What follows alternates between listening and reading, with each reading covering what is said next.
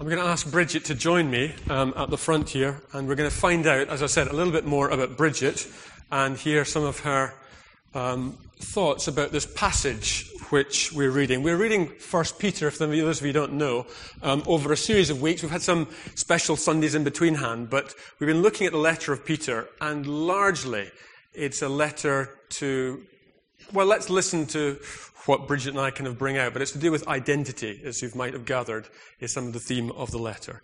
So, Bridget, it's great you're with us for a month, but given that last clip we looked at who you are, and we've asked all these questions, what can you tell us about, first of all, what have you done, something of what you've done?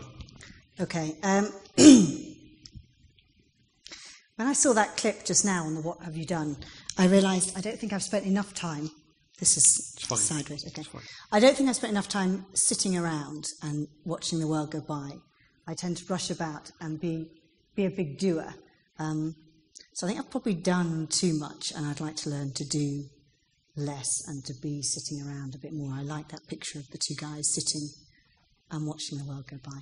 Having said that, what I've done is, or what I do now, obviously, is I'm a theology student, so I'm training for ordained ministry. I've been doing that for a year. So I do a lot of reading, discussing, thinking, and writing. And what I did until this time last year was I was a physio, worked with stroke survivors the first few months when they come home from hospital. And that was very much about my identity. I knew when I was 15 I wanted to be a physio. So that was it wasn't just what I did. It was very much about who I am. And I loved doing it. I think the other thing I need to say is I do a lot of laundry and a lot of dishes, and I've watched a lot of Thomas the Tank Engine videos, because I'm a mum. Okay. The second question that we've got in our structure of who makes us who we are is, what do we have? What do we own? It's a bit of a cheeky question in some ways, and yet we surround ourselves with things like that. So, Bridget, what do you want to tell us about what you own? Well, I think I own too much as well as doing too much. And I realised, obviously, I own stuff that I kind of gets life by, washing machines and cars and, not cars, a car, but, stuff. But I thought, what's the stuff that I own that really says something about who I am? So the first one is my hippos. These are Malawian hippos. And this is my favourite one. I just got 3, but they're important for me because I spent most of my childhood in Malawi, and so that's my roots, really. And I think if there was a fire, that's what I'd save, would be my little hippos. Just having them brings back a lot of memories, and is very important to me about kind of where I'm grounded, really, where I come from. Have you got the clip? Thank you. Oh, books. This is just one corner of our kitchen. Being at theological college, I now own more books than I did, but we do have a lot of books between us. And I love books. I probably own too many books, but I do love books. So this is my holding cross, which is somewhere in my bag, so you can see the real thing, if I can find it. And this, I don't know if any of you, some of you will know about these. This is a holding cross, and it's made so you can hold it in the palm of your hand. And it's important to me for a couple of reasons, really. One is that as a physio, I use my hands very much, and so hands are important to me. And holding the cross really makes me think of actually that Jesus' hands were torn apart on the cross. And secondly, I have a very close friend who was very ill in hospital a few years ago and had a holding cross, and she said she just felt too ill even to know what to pray, but she could hold her cross. So for me, in terms of the difficult times of life, actually being able to just hold on to Christ really is very, very important. Teapots. I do like a good cup of tea, and it should be made in a teapot. That's just a small selection. I think this is the final one. Yes, that's more necklaces than anybody could wear at one time. So that's one of my little foibles, really, is necklaces. And I realised the final thing, which I've got but haven't got a photograph of, is my diary. I'm not much of a techno geek, so I do have pen and paper diary. And without this, I would not know where I was going and who I was seeing and what I was doing. So I'm organised, and that's very much part of who I am, being organised. Bridget, thank you for those insights into what makes up you. And we're thinking here about identity. If we think about the passage that Matthew read in terms of, could you tell us something about their identity and what they were like? Just remind us. So this letter was written to Christians who are probably Jewish Christians and Gentile Christians living in Asia Minor, so that would be Turkey nowadays, essentially. And Peter, so remember Peter was Simon Peter, Jesus' disciple, who had been very impetuous and very headlong and very excitable. So here we are a few years later, and he's writing to encourage these Christians in Turkey, in various churches, to encourage them in the face of suffering. And I think there were two possible types, there seemed to be, of suffering that they were experiencing.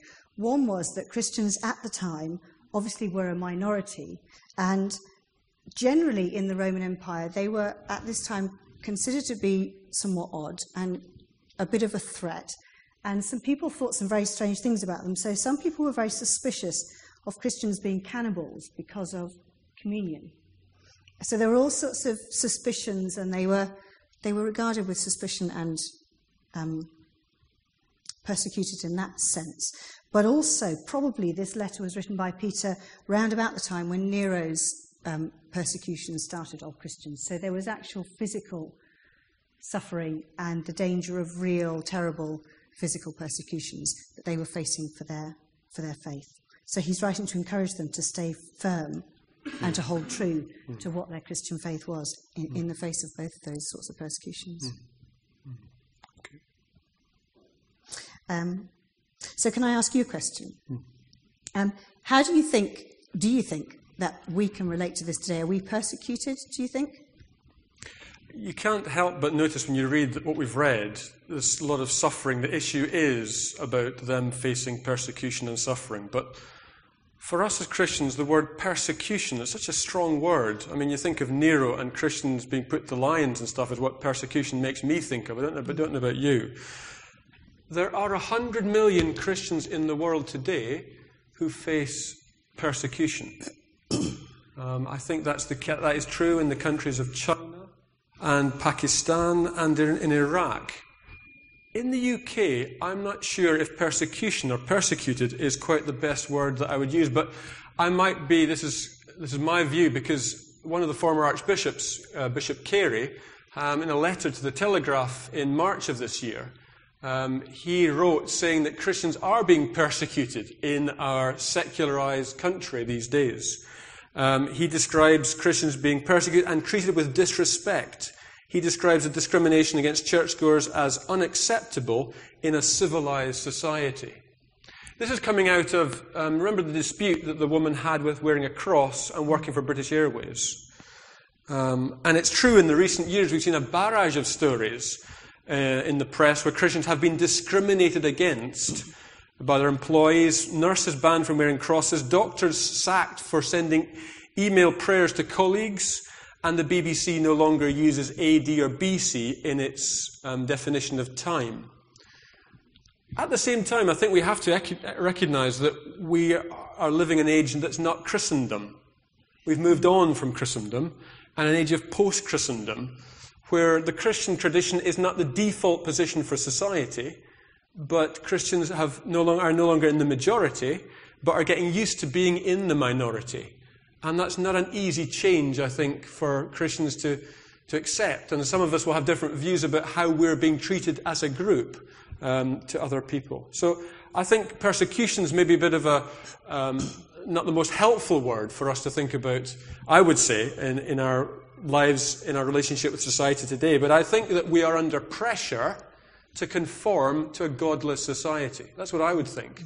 That we're under pressure to conform to a society that has no time, that never stops for God, has no reverence or respect for God. I think also we're in an age of postmodern age where Christian faith can be, people say, oh yeah, that's fine, you're a Christian. That means you do X, Y, Z, and Christianity becomes yet simply another thing that you do, as you might go to a certain supermarket or be a member of a certain club. When we read verse 13, it was interesting of our passage, it said, don't be intimidated by the authorities. That's an interesting word, again, for us when we're thinking about the context in which we're living.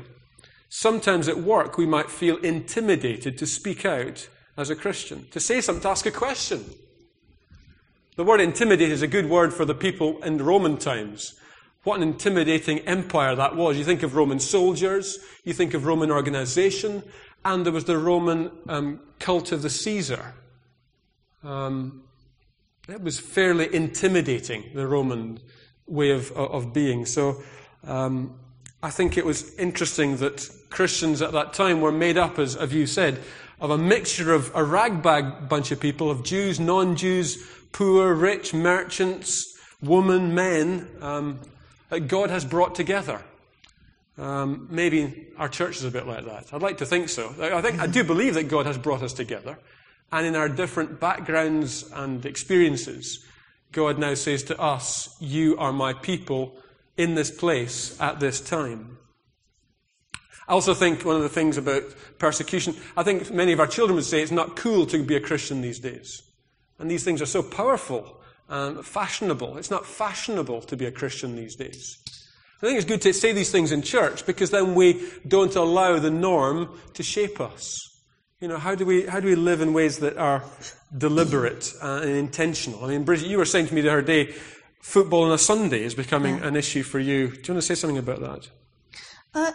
Yeah, so my 11-year-old is really into football, and at the moment his team play all their matches on a Saturday. That's fine. And next year he's likely to be in the league that they play on a Sunday. And so we have this real issue. How do we do that? You know, do we stay with going to church and he doesn't do his football, which is what he loves and what he's good at? Does one of us opt out and go and play football with him? And also the kind of issue of, do we say to the coach, actually we're not doing it because it's on a Sunday? Do we make a stand? Do other people make a stand? It's a real juggling with what is the standard of the world, and actually what do we do on a Sunday, and what do we hold to on a Sunday? And he wants to be in church, and we want him to grow as a Christian. So there's a real challenge there. And so how do we respond then, as families, as Christians, in this environment? Well, I can't answer the football question because I'm still struggling with that one. I'm interested that in verse 8 we have, at the beginning of the reading, Peter's kind of instruction on, if you like, this is how we behave as Christians. And almost what I would call, I think, is these are the family markers. This is what it's like to be a Christian. And he's saying hold true to who you really are. I know some people will have been watching Wimbledon and will be very excited about watching the final at Wimbledon this afternoon. Some families, Wimbledon matters, and I don't watch it at all, and it isn't for our family. And our family goes to the folk festival every year, and that's kind of what our family do. Now, those aren't moral issues, but we all have things that we say to our children, well, we do it like this because, well, that's how we do it in our family. Or when you get the old, but everybody else's mum says they can do that. And you say, well, we don't do it like that, or whatever. So we all have family markers that doing them doesn't make you part of our family, but being part of our family, this is what we do.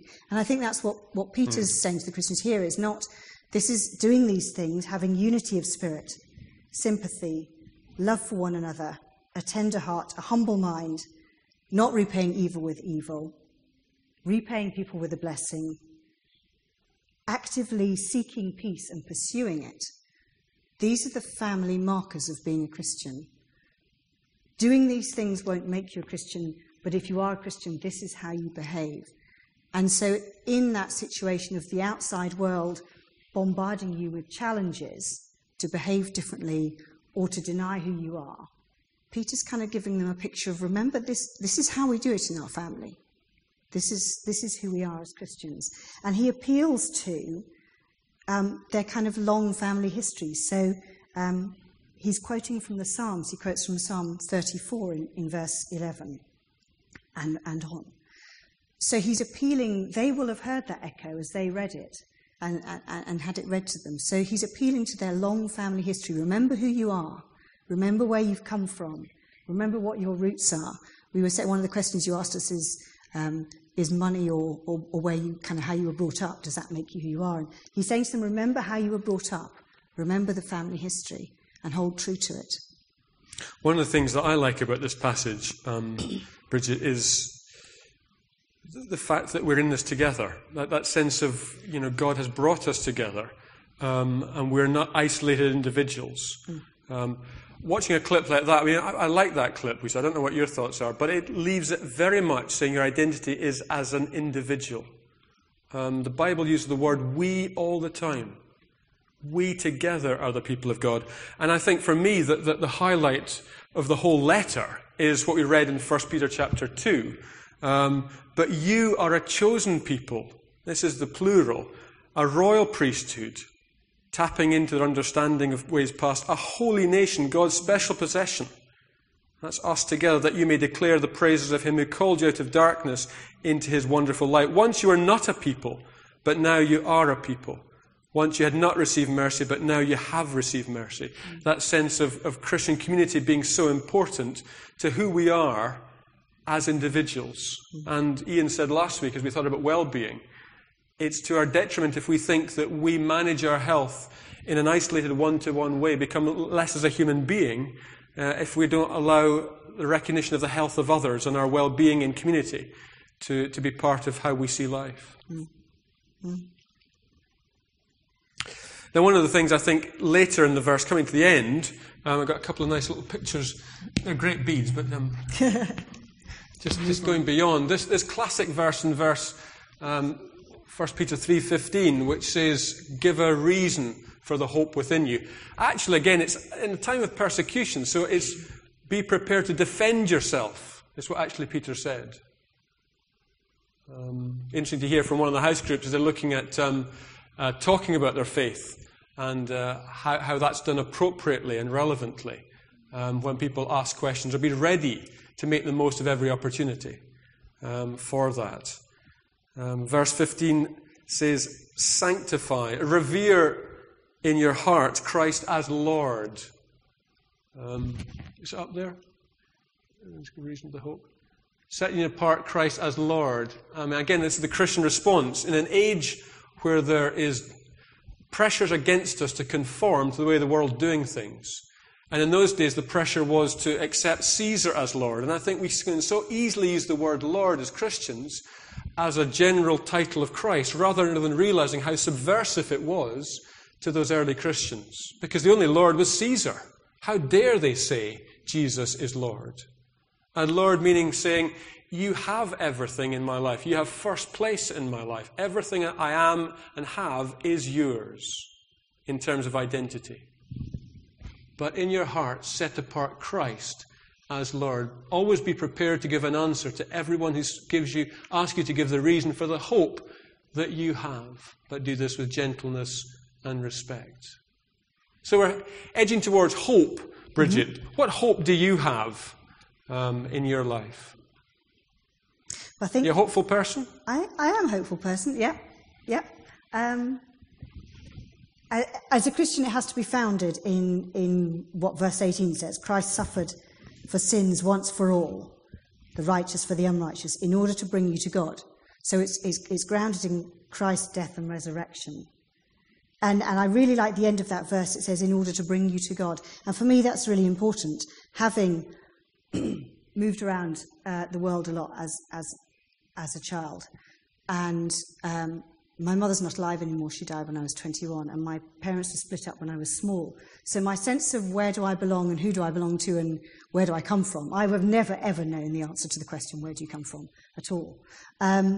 This sense of being brought home in Christ is really important to me. And the story of the prodigal son, that sense of finding your home back with God, is really important. So that actually wherever I live and wherever I go, my home is in Christ. So that's a hope for now, but it's also a hope for the future. So it's a now and future hope. And I think two other things give me hope that are tied up in that, really. One is that I am beloved, as each one of us is. That God doesn't just kind of tolerate us or like us when we're good, but actually that we're deeply beloved, which again gives us a hope beyond how we behave and what we manage to do and what we achieve. God just loves us. And I think finally for me, tied in with both of those is about God being present, that God is always present with us. So when we are intimidated and when we are fearful and when life is demanding of us, actually God is present with us in that. And God has conquered death. So God is present and conquering with us, even if it doesn't feel like it. I think that's probably where I would say about hope. Okay. I was saying to Bridget, I think we're hopeful people in Camborne. What do you think? I think by nature that we have invested in the future, bought into the future quite literally in Camborne. We are people whose outlook is positive. We then have children. That, again, is a huge step of faith in the world in which we live. In many ways, so you look at different factors of Camborne, we are hopeful people.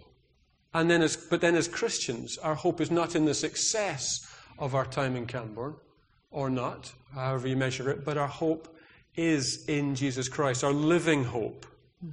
Because I like that it's not a hope that's simply future, it's also present.